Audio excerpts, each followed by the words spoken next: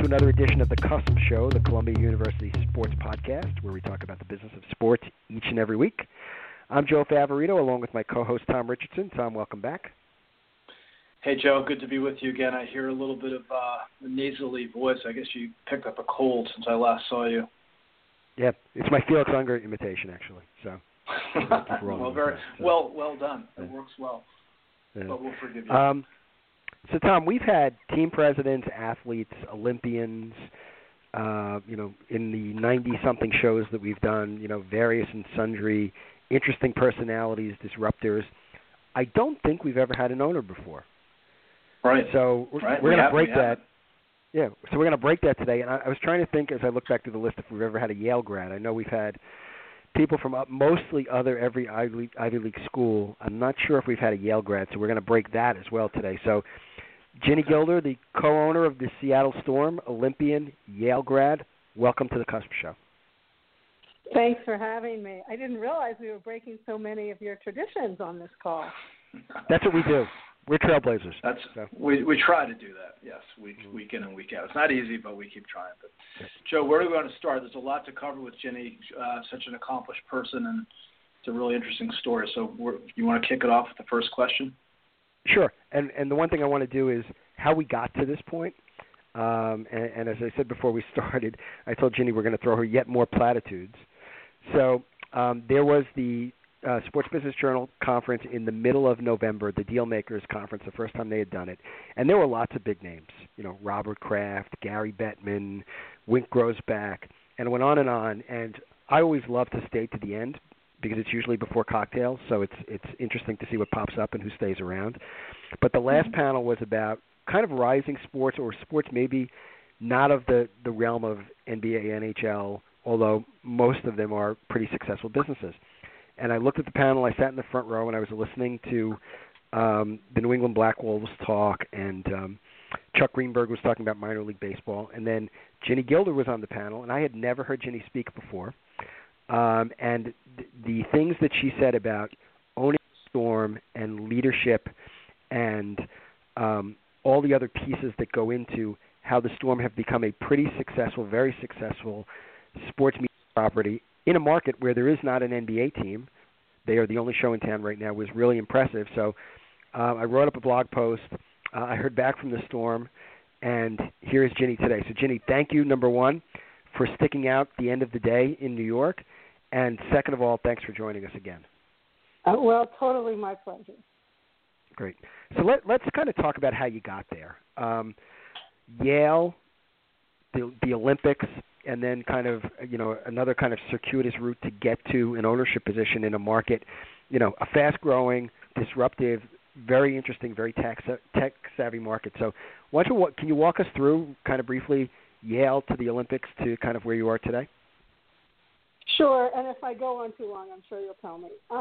So I started in college in the fall of 1975, and I actually decided I was going to go to Yale when I was in fourth grade, which was in the mid-'60s. And I had a very good friend whose father had gone to Yale, and my father had gone to Yale. And so we sat next to each other, and we decided that we were going to go to Yale one day. And mind you, when we decided, Yale was not co-ed. And luckily, neither one of our fathers told us that, because by the time we started college, the world had changed a little. So I started college in the fall of 1975, 3 years after Title IX had been passed. And the women's crew at Yale was a pretty feisty group. I had never rowed, so I'm not a basketball player, which might surprise you given that I own a WNBA franchise. I saw this race in Boston when I was a junior in high school, and called the Head of the Charles. It's now the biggest, probably, weekend rowing event in the world. I saw it, and I just thought the sport looked so beautiful, and I wanted to try it. And so when I got to Yale, lo and behold, they had rowing. So my first week of college, I started rowing. We were a pretty feisty group. The heavyweight men really hated that women were infiltrating their boathouse. We ended up having to invoke Title IX to get access to boathouse facilities, not the boathouse itself, but shower and locker room facilities.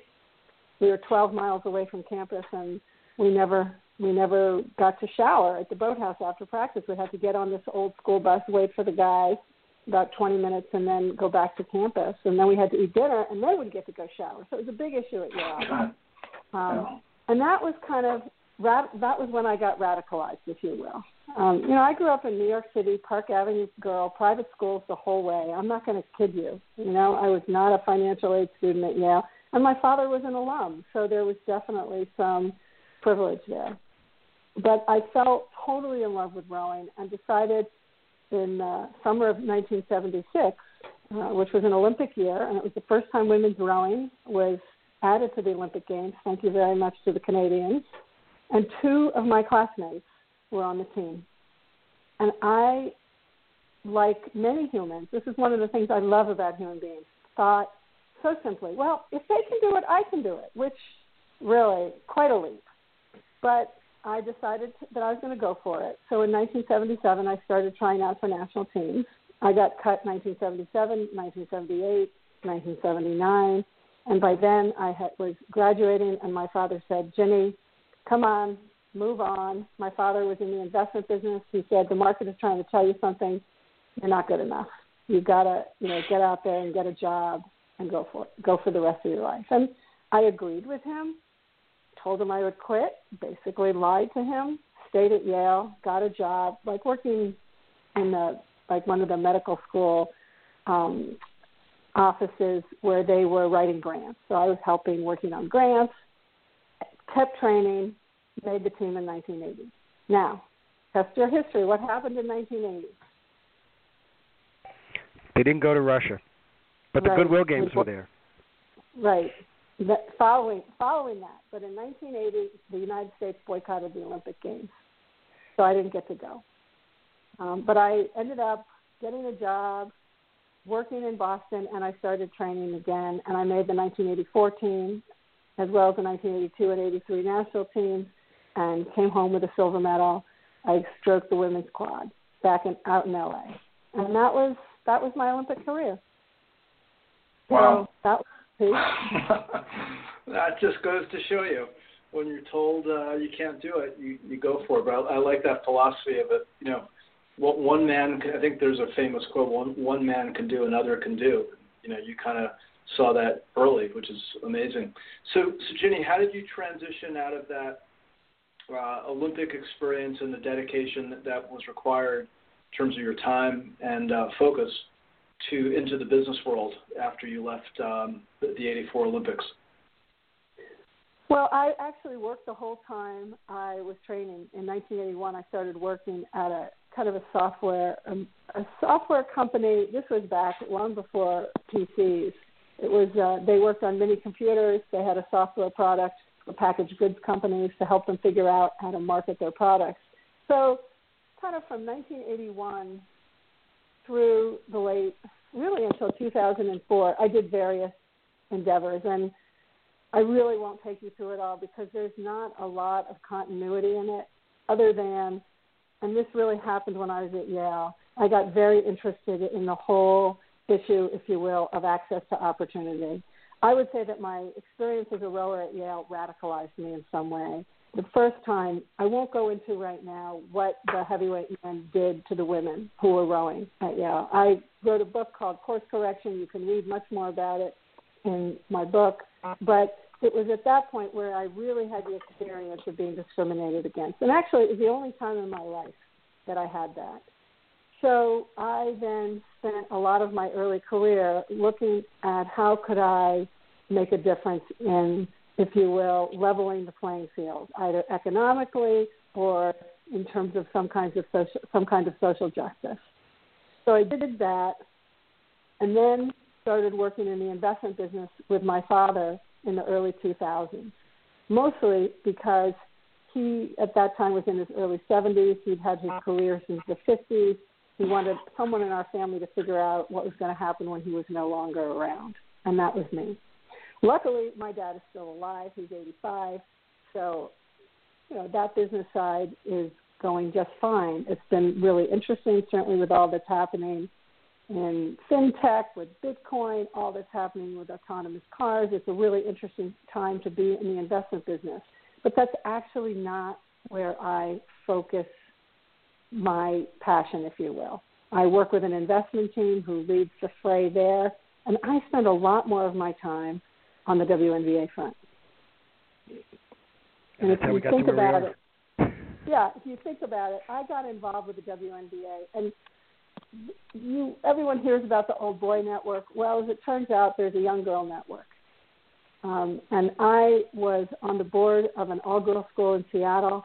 One of my board member friends was very, very involved in the start of the ABL. She tried to create a team here that league failed. But then when everything happened with the Sonics, it was that 10 years ago, 2006, 2007, I knew she was going to try to buy the Storm. I just had this sense. And so I started talking to her. And because I'd been in the investment business, I actually had some money that I had earned. I could kind of think about doing something out of my league, if you will, both from a knowledge and experience point of view, and it was certainly nothing I had ever dreamed about. I didn't grow up thinking I want to own a sports team. But this woman's name is Dawn Trudeau. I saw her at one of the Storm games early in the 2017, texted her, got her to come out and talk to me in the hall of Key Arena, and I said, hey, are you going to try and put together a group to buy the Storm? Because we knew the Sonics were leaving, and we thought, would Clay Bennett care that much about keeping the women's team? Did we have enough money to try to keep the Storm here? That was kind of my thinking. And she told me she'd let me know. And about 10 days later, I got a phone call. And today I am partners with Dawn and one other woman, Lisa Brummel. Both of them are ex-Microsoft women. Dawn was one of the first women to work at Microsoft, never went to college, and worked there, had a very successful career. At one point, Lisa Brummel, another Yalie, who was a few years behind me, worked for Dawn, but ended up running HR at Microsoft and just retired a few years ago. So that's our crew. Wow.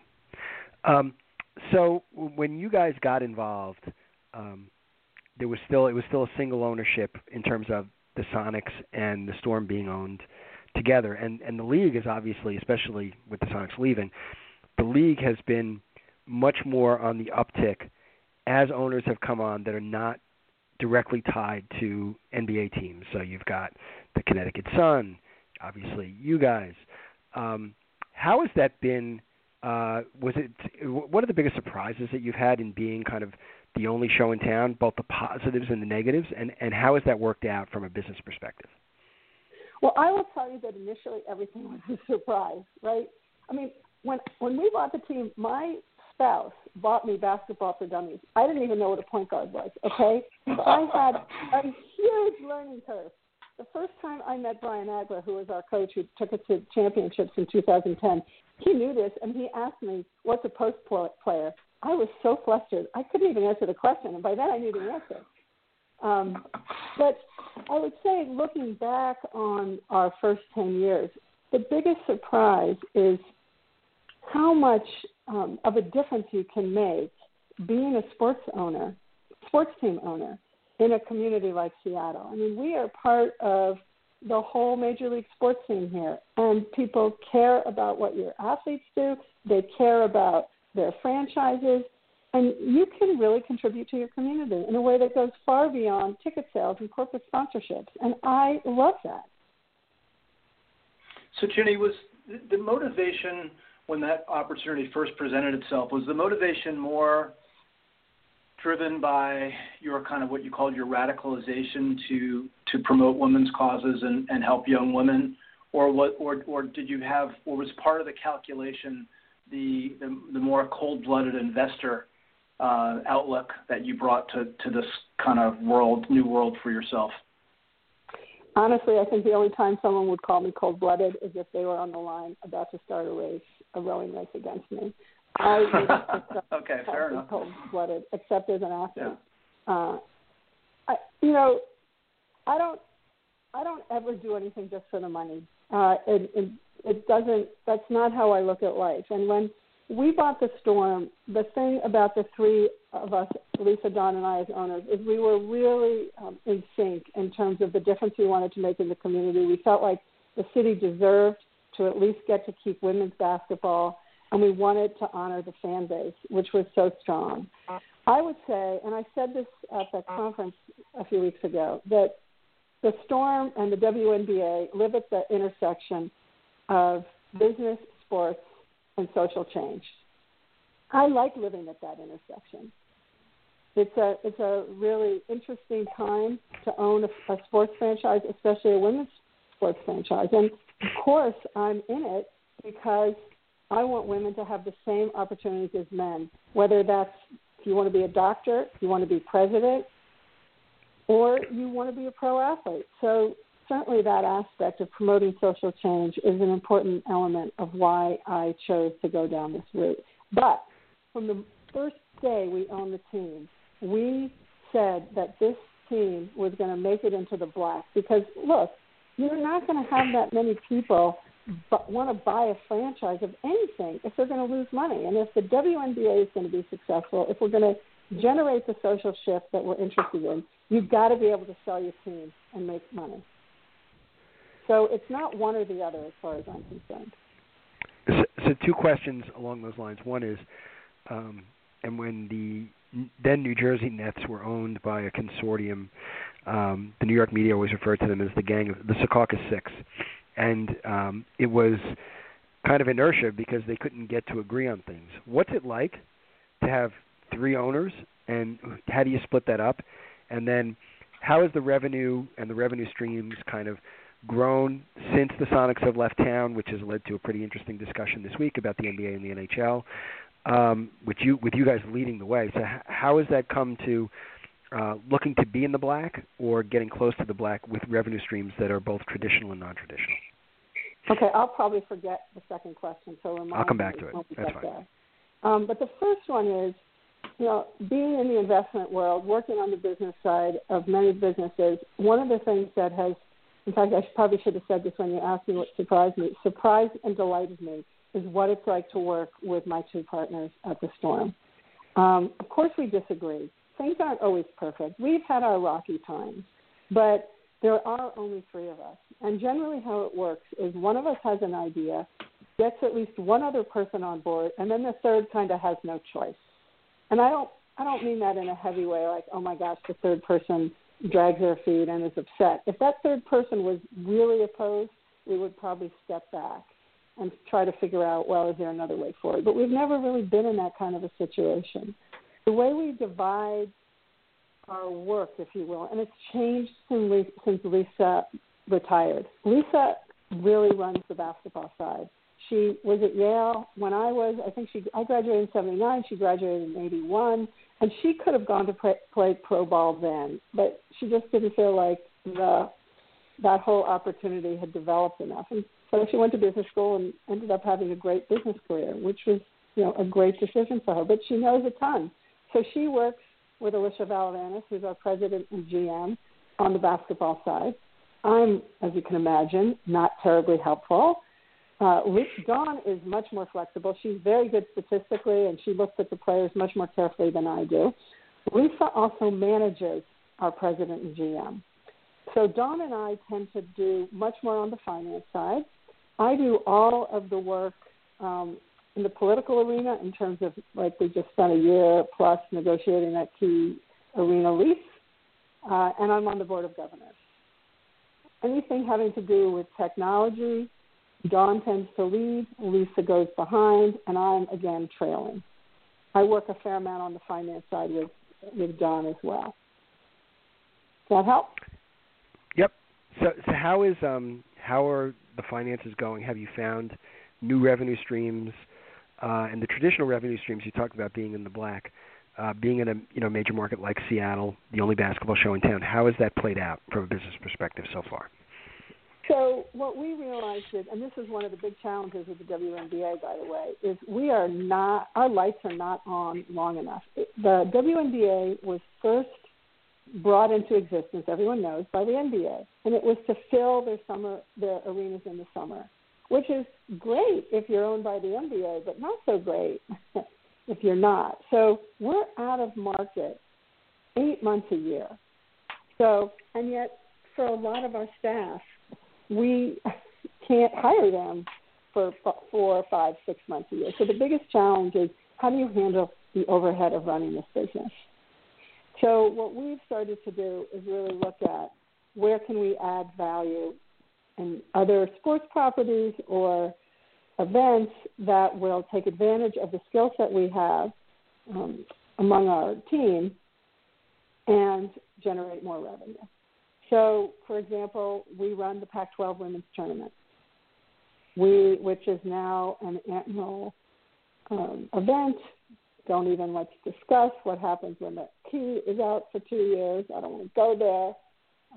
We hosted the All-Star Game, probably the most successful, most fun All-Star Game that the WNBA has ever had. And we're looking at other ways that we can develop our expertise and reputation and brand as being leaders among women. So we're looking at, is there another set of services that we can offer that will both expand upon and extend the Storm brand? That's the kind of stuff that we look at. And it's working. Ginny, have you looked into esports as one of those business extensions?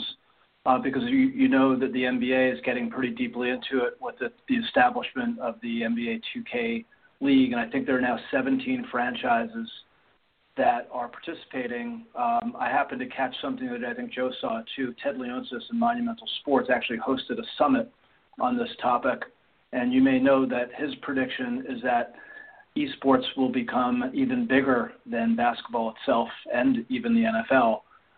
So there's a lot of interest, a lot of investing, a lot of activity, and the leagues are one of the groups in this world of sports business that seem to be taking an early lead. So is that something you're looking at as well? Well, you know, there are, as most things in life, as with most things in life, there are benefits and challenges to being affiliated with the NBA. And one of the benefits is that they are leaders in this kind of thing.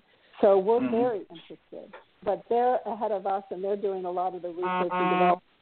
And we are definitely looking to see, is there an avenue for us, and how do we get W involved? Great. So the other question that this kind of leads to, and I alluded to it before, is the marketplace that you've now created in the last few days, in addition to talking about esports and other things, the talk has come up again about the NHL and potentially bringing the NBA back to Seattle.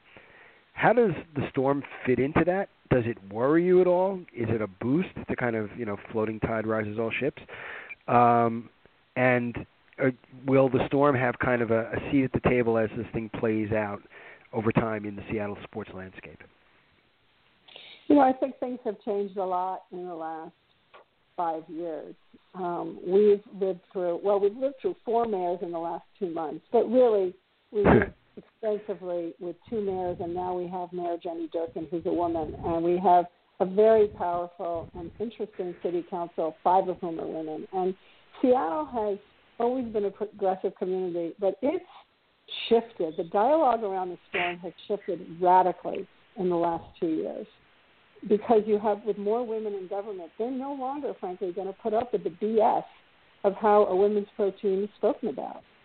So it's a very different landscape. And I can tell you that when OVG was negotiating with the city, they were very clear. The city was clear and OVG was clear that the Storm had a seat at the table. So it's a different era. And by the way, we have a 10-year lease with the Key that started, 11 years, it starts 18. So it's a new world, and OVG, we're going to be in their building. So because of the kind of city Seattle is, the Storm has a place. I don't know if it would be that way in other cities, but it's that way in Seattle. Right. And just a quick follow-up at that, Tom, and then we should probably get to our 2 key questions at the end that we ask everybody about advice and how you stay constant. But How has it been from a brand perspective? Have there been, obviously there's a lot of WNBA/NBA brands that come along with both leagues, but then there's a lot of selling locally. Have you seen, especially with the tech-savvy companies being in the Pacific Northwest, has there been an influx of companies coming to embrace the storm that you were surprised with, or that maybe wouldn't have embraced sports in other ways? I would say honestly, it's not the tech-savvy companies that we are partnering with as much as we'd like. At this point, really, where we end up finding the strongest partners is in the intersection of health and wellness and women. So our jersey sponsor is Swedish Hospital, obviously huge focus on women and children and health. So there's more to do in the whole tech space. There's no question about it. And we, of course, are looking forward to that. Mm-hmm. Ginny, Joe, related to that, I want to ask Ginny about a topic that is affecting all of sports, of course, including WNBA, and that is the disruption having in media, the dominance of social media and the big platforms. Ginny, what kinds of things are you guys doing to address these new challenges of actually communicating with and engaging with fans? Anything specific you can talk about in terms of strategies or tactics that are unique to you guys? Oh, God, you got the wrong owner on the phone on this one. But let me say a couple. Okay, make it up. A couple right. things. Yeah, you're not going to catch me making things up. But the WNBA created a 3-year relationship with Twitter to broadcast a bunch of our games every year. That started last year. That came from one of our players. As it turned out, it came from a Storm player. It was Jewel Lloyd who suggested to Lisa Borders that she go to Twitter and broadcast some of our games. So I think that social media is a huge plus for the WNBA, partly because you get to the younger audience a lot more easily. Everybody wants content, so that's a good thing. And one of the cool things about the Internet is that you really can. You don't have to please everybody. There's a niche out there for you, and you can find it. It's like you can invent your own sneakers. Sneakers is such an old school word, sorry. But you can design your own shoes, right? That's what's possible now in the world we live in. And the other aspect of social media that I love is that our players have a platform. And certainly in the WNBA, and I can't speak for any male athletes because I don't have much connection to them, our players are so clear about their responsibility and the opportunity they have to speak out about things that are important to them because of the following that they garner. I mean, look at Breanna Stewart. She is a fabulous example. And you look at Sue Bird, who's, obviously on the other end of her career, and you look at how she has changed. She's still not wildly out there. She's much more public than she used to be. And that is because of the opportunity that's been created by social media and also, frankly, the responsibility that comes with being a top athlete. So that's a huge benefit for the league because, again, our athletes aren't in market for 8 months of the year, yet they get to be out there all the time. What we do on the social media side is, we're always looking for content too. So we're just trying to get a lot more content out to our players. I'm sorry, not our players, our fans, which everyone loves. Everyone loves video. Everyone loves hearing from their athletes. So we try to do as much of that as possible. We obviously use social media in reaching new fans and staying in touch with our fan base. But I'm afraid that's about as far as I can go with it, guys. That's good. So, Ginny, we'd like to ask all of our guests 2 questions. One is, how do you stay informed with everything that's going on, all the disruption that's going on, about everything going on that could affect the team from a business perspective? And the second thing is, I'm sure, like a lot of people, there's a lot of people who listen to this show who are young people looking to get involved. What advice do you give young people looking to break into an industry like sports or entertainment? So first, how do you stay informed? And then what advice do you give to people?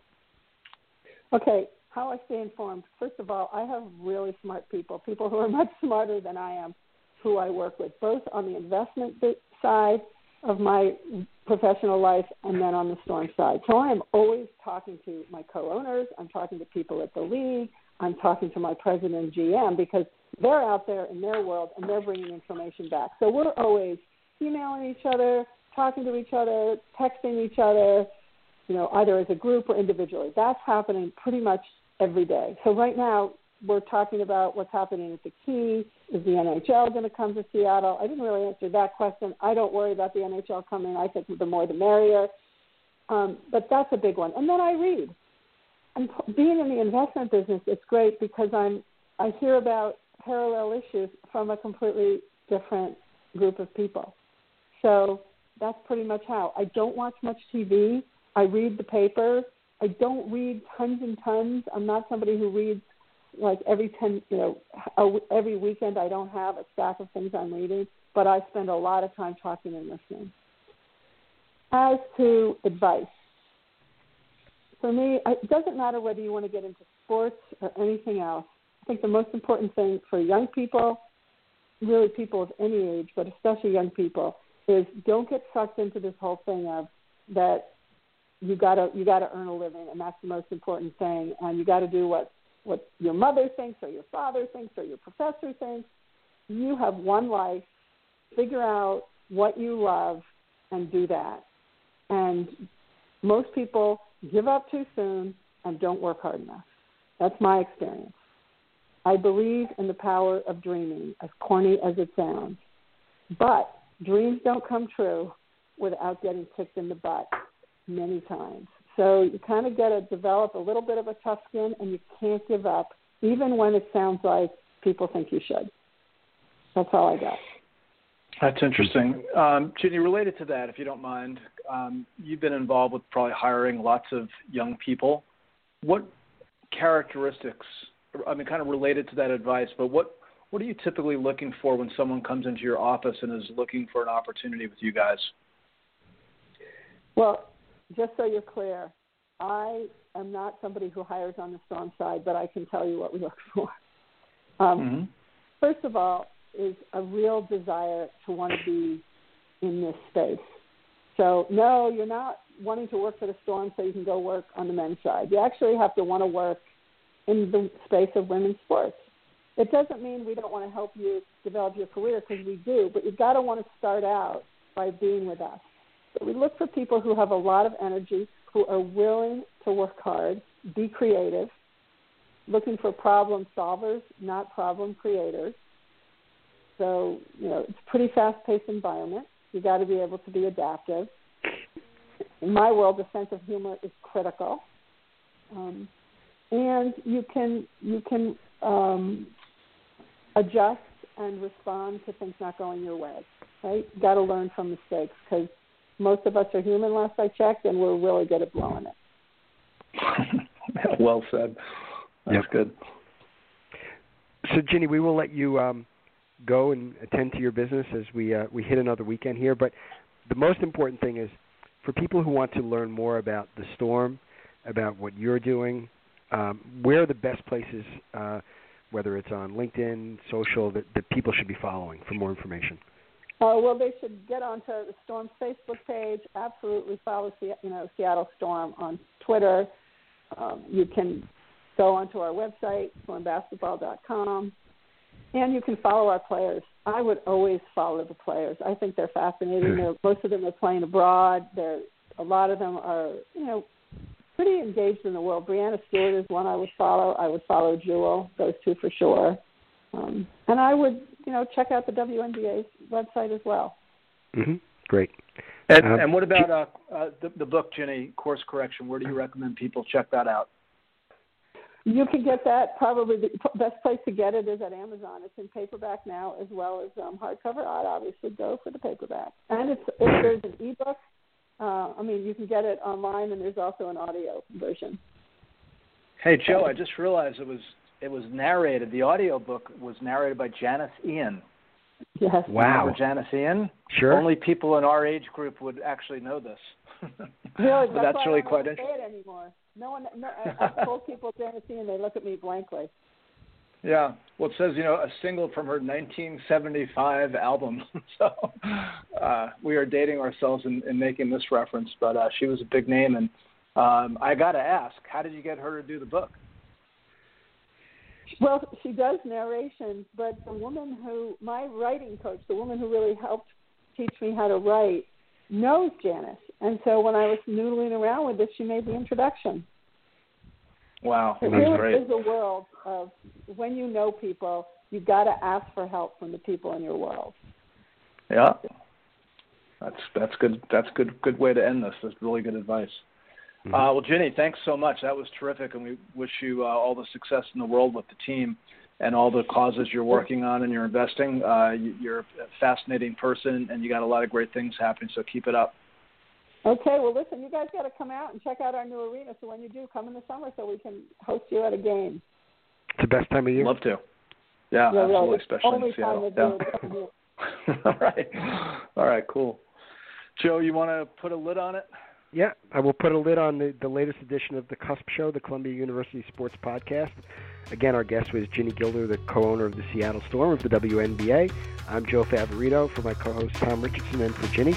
Thanks for joining us, and we'll see you down the road. Thanks for listening to this episode of The Cusp Show, the Columbia University Sports Podcast. I'm Tom Richardson, and my co-host is Joe Favorito. And our production assistant this week is Columbia student Reese Eisenman.